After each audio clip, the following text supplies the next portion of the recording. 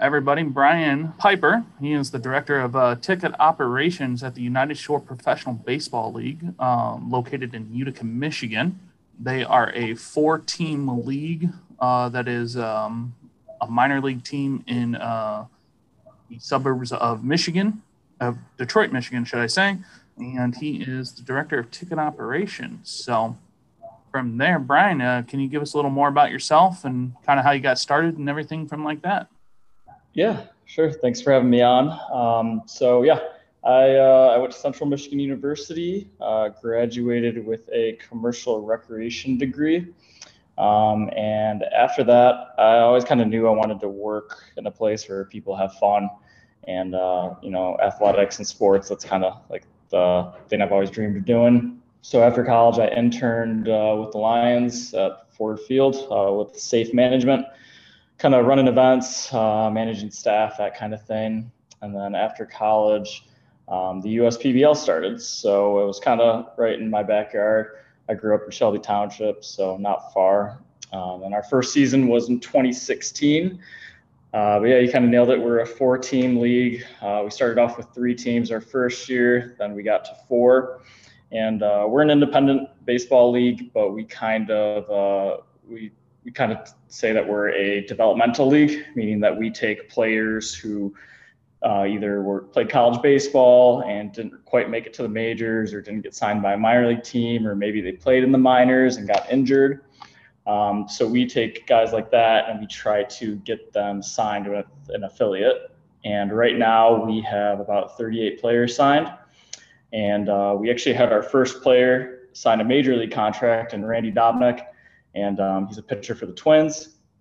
And he recently, this year, he played well in spring training and actually got a pretty nice contract. So we're pretty happy about that. So that's pretty good for us. But yeah, that's kind of where we're at now. Awesome. So, by the way, my name is Andrew Herrick. I'm the athletic operations coordinator at Lawrence Tech, and I'm joined also by Colin Hargis at North Carolina State. Colin, you want to introduce yourself? Absolutely. Excited to be here, Brian. Thanks for joining us today. And I'm our senior associate for marketing and ticket services. So looking forward to this conversation and chatting with Brian today and bringing a little bit different perspective to our world of ticketing and really kind of how we tackled things over the last year or so, and specifically with Brian and the USPBL, entering their second season of working through COVID and producing a season.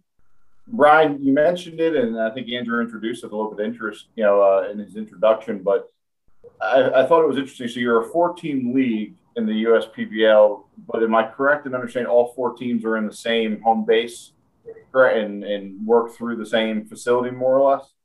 Yeah. So right now we just have the one stadium, Jimmy John's Field in Utica. But our plan is to have more stadiums and have more teams, kind of have them travel within Michigan and through the Midwest. So, right now just one, but hopefully more in the future. Yeah, that's interesting. It's a pretty unique setup, at least from my perspective, I guess, and knowledge. But I'm curious. So pre-COVID, and then the world that we're living in now, but to a degree, I guess maybe how you guys are entering this season. We'll get into that, but from from like a season ticket perspective and a fan engagement perspective, do you guys sell packages universally, for the entire season as it relates to all the games, or do you still break it down almost on a team by team basis? Yeah, so both actually. So we play 75 games in our schedule. And each team, if you break it down, I think plays about it's like 33 public games. They do play some non-public games, just to increase stats and things like that. But we sell, full season, you just get all 75. And then we do sell plans where people, they might be a Hoppers fan and just want to come to all the Hoppers games. So that comes to about 40, so close to half the season. But we also sell mini game plans to people that are just that want to go to like Sunday games or just do Fridays. So all kinds of plans, really. Awesome. It's a unique situation and a good situation. Multiple teams, and not, I guess, all unlike the college space where we're one entity but multiple sports and teams going on. But yeah, definitely a unique setup, and from a baseball perspective. Yeah, we're definitely a little different. Some people do like to root for one team, but a lot of our fans are really just coming for the family fun entertainment. We do all the promotions like fireworks and kids days. They're just really looking for a good night out. So that's kind of what we're about. That's awesome. So Brian, you were one of the only leagues in Michigan essentially that was allowing fans last season. Can you kind of talk about that and kind of what you guys did last summer and what unique things you guys had to work through to kind of make that happen? Yeah. So since we're in Michigan, we're one of the higher COVID states. So it was a really rough year for us. COVID hit in about March, and we were planning to do individual tickets, and our season was going to start in May. And that all got pushed back, and we really weren't sure when we were going to get started. And we decided to start on July 3rd. And that was, we were only able to have 100 fans. So it was very difficult. We basically only had season ticket members and some of our like premium seats. Those fans come. So with 100 fans, it felt like a ghost town. It was very empty. And, it was very different for sure. And one thing we did about 2 weeks into that season is we actually upgraded our broadcast. So normally we just broadcast our games on YouTube and it's just one camera. But we added, I think, 4 camera angles, and it was a full broadcast, and we added ads. So a lot of our sponsors were, they had their name behind home plate, and we made it like it was like a game that was on ESPN or Fox Sports. So it was very cool. So a lot of people tuned into that, and I think fans were just happy to be able to watch baseball, and the ones who were lucky enough to attend the game really enjoyed that as well. And it was just a totally different experience. We did temperature checks as you walked in. And we spent a lot of time sanitizing everything, sanitizing seats, just anything that people might touch. And you had to wear a mask until you got to your seat. It was kind of like a restaurant where you could, when you sat down, you could take off your mask. And all the seats in the grandstand were socially distanced, so that was different. We had to rope off seats. But that's, it was definitely a different season, something I wouldn't want to go through again, but it was different. Brian, something that we've talked about a lot in our industry, probably across the board, is, what have you learned? What are the lessons learned during COVID that, you're carrying forward or that you'd want to, potentially keep around? And, as Andrew mentioned, you guys were able to continue your season last year, and you went through and you adapted on the fly through through the spring and the summer. But, walk us through a little bit, maybe over the last 12 months or so. The last year, you had a season under your belt. You understood some of the trials and tribulations of managing a baseball season and a fan base during COVID, but then you had time to prepare and basically launch round 2, and get ready to go again, which, for many of us in the college space, we're all still in the midst of year 1, and many individuals are getting ready for year 2, which is potentially the fall season. So walk us through maybe a little bit of what you guys did as a front office and as a league and as an organization, just planning in the off season and thinking about the lessons that you learned and what could stick around or what you're just raring to get going again, as you approach the 21 season. Yeah. What's kind of funny, when our season ended, our state restrictions changed where we would have been able to have 1,000 fans. So we missed that by like a week, which was a disappointment, but, it gave us hope that this summer was going to be more normal. Obviously it's not exactly 100% normal, but, for a while there, I think in the fall, we were kind of just hoping, telling people, reach out to clients and saying, it should be back to normal next year. Things are looking good. And then, the vaccine was coming out, so that looked hopeful too. But, things kind of changed. One thing we really paid attention to is just what a lot of Major League Baseball teams were doing, because they start before us. So, we started planning for doing contact tracing. That was one of our restrictions. So now every time a fan comes in, they have to scan a QR code and, just fill in information just in case there was an outbreak. And one thing that we saw that a lot of teams are doing that we kind of copied is just doing pods of seating. So everything is basically in a pod of 4. Fans need to buy all 4 seats in the pod. And so that's a little different. And we're also doing that in our lawn area, which is typically just a general admission area, bring a blanket, sit on the lawn type of thing. And we're selling those in pods too. And then the big thing for us this year was switching all of our tickets to mobile. We've typically, printed tickets and mailed them to companies and a lot of our clients. And this year we're trying to do it all digital, which it's going to be a change for some people. And, especially we have a lot of older fans who don't have smartphones. So it's going to be different, but I think it's going to be overall pretty good for us, especially with our limited capacity. It should make it easier to handle all these digital tickets. So kind of going off of that, what challenges did you guys kind of face last season with just the limited fans?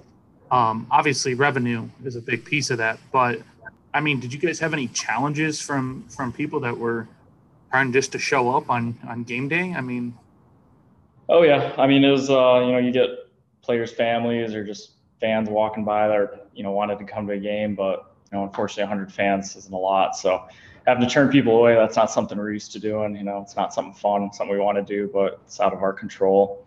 And I'm sure we're going to run into some of that this year with once we have like a full, stadium and all that. But that's definitely one. I would say another one too is just kind of with handling. We were selling some online tickets, and just getting that set up during the season was kind of a lot, with a lot of things going on and trying to keep the attendance low.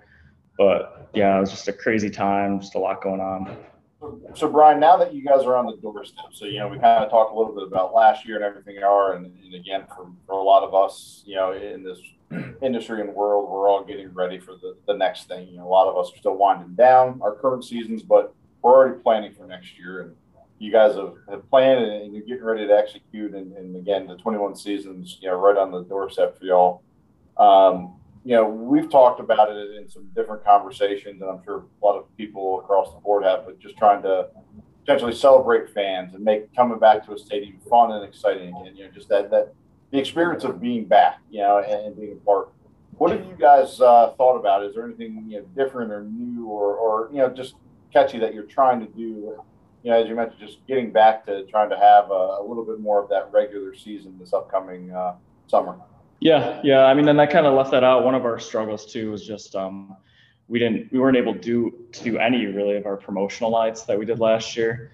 So that's something we're bringing back this year and we're really excited about. We're going to have bands, some games. We're going to do our firework Fridays. We couldn't do those. We just have a lot of games this year with kids days. So we have like Pirates and Princesses and Minions and Ninja Turtles, all that kind of thing. So that's a big one for us, is just people that did attend games last year didn't get to have that kind of fun family experience, but this year we're really trying to bring it back. And another thing that we didn't get to do was our reading program, which is one of our big ticket programs. All the schools that participate, each kid that completes their teacher's reading program assignments, they get a free ticket, and their parents get discounted additional tickets. And that actually came out. We started doing that about a week ago, and it's been going really well. So it's been nice to see that too, just to see people are excited to come to games, because even going into the season, I'm sure a lot of sports teams didn't really know how people were going to react, and if people were going to want to go out or if they were going to stay in. And so far, it's been looking pretty good for us. I think people really want something to do, and we're the perfect spot for it. So it's exciting. All right, so I got to ask this question because I'm sure everyone's going to be wondering this right now too. So the Ninja Turtle night, and walk me through a little bit of the Ninja Turtle promotion that you guys have done and you're looking to bring back here, because I'm curious about this one now. Yeah, a lot of our Sundays are Sunday Kid Days, and we basically have a theme. We work with a company called Fairy Tale, and they just have a ton of different characters. So, some nights they do the princesses or the pirates, or superhero night. That's always a big one. So the one night's the Ninja Turtles. They come dressed up. They actually have really sweet costumes. It's probably one of our fan favorites. Yeah, and they just walk around the ballpark, take photos. I'm sure this year it's going to be socially distanced photos, but it'll still be a fun time. But yeah, that's always a good one. Do you participate yourself in that? Do you rock your Ninja Turtle apparel potentially to embrace the game day theme on that? No, I don't, but I do see a lot of people rocking their 90s Ninja Turtles t-shirt. I might need to get in on that this year. That's for sure. All right. Hey, I have one myself. Yeah, we had family Halloween a few years back. We were the Ninja Turtle, so I do have a Ninja Turtle T-shirt. I'll admit to that. I know Andrew probably has a half dozen or so. Colin, is Ninja Turtle Night coming to a venue soon at NC State? It might be. It might be. Listen, we've done Disney princesses and some other things along those lines, but I don't know if we've had a Ninja Turtle themed night. So that might be a good takeaway for me here. I might steal that one. There you go. That's the best promotion, the ones you steal. To kind of go along with the promotions, you guys see a difference in sales based off of your different promotions that you guys do, whether it's firework night or, princess night or whatever? Do you guys see a difference in that? Yeah. This year is going to be different, obviously, but in the past, there's certain promotions that we do every year just because they're a big hit. Aside from like the kid ones, Jimmy Buffett night's always huge for us. I think this year we actually have a couple of those nights. You get a lot of Jimmy Buffett fans. Those are fun games. Everybody's wearing their Hawaiian shirt, and selling margaritas and everything. So that's a good one. We're doing Bark in the Park this year. We did it in 2019, couldn't do it last year. That's always a pretty good one too. And that's a pretty common theme just around Major League Baseball. Everyone wants to bring their dog to the ballpark. So that's going to be a fun one. And this year we actually have a new, we're doing a specialty jersey with our bat dog, JJ. Every game he works, he gets the bats in between innings. And so our new jersey this year is pretty cool. It's got JJ on it, and I think that's going to be a popular auction item after the players wear them for the game. So sticking on this, I'm curious too, Brian, as we're talking about this and different themes, and a lot of times that does, even translate into, the group sales angle and potentially, youth leagues and sports teams and, Cub Scout, Girl Scout troops, things of that nature. I'm curious how you guys have tackled that a bit. And, I've talked about that a little bit with our sales team here and our marketing folks, just about, attacking group sales again. And what does that look like in this day and age of how do you approach, group sales with potentially, we all hope for, normal seating capacity stuff, but with physical distancing and limited capacities, what have you guys seen potentially as you started to plan for group sales again and, in the second round of, tackling the season? Yeah, it's been a different year for groups, that's for sure. Our big thing so far has been birthday parties. A lot of people, no one really got to celebrate their birthday last year, really. So we're getting a lot of those. As far as company outings, it's kind of a mix. We're getting some companies who are like, yeah, we're doing something this year.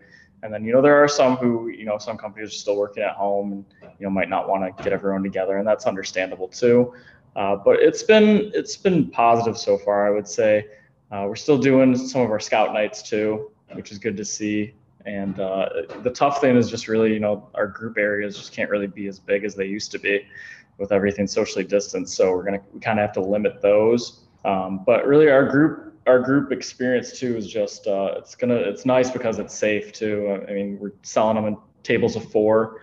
So, everyone will have their own table and you're not going to be really mixed with another group. And we're still doing our buffets, but we this year, instead of, being able to grab everything yourself, we have a server who's dishing out all the food. So, just minor changes here and there. It's just a little different year for groups. On your season ticket renewal side, have you seen a increase across the board in folks that might not have renewed tickets in years prior, but now have come back because they're looking for something to do? Or yeah, that was one of our sales tactics. Is I was following up with a lot of accounts that I had that had not renewed in years past.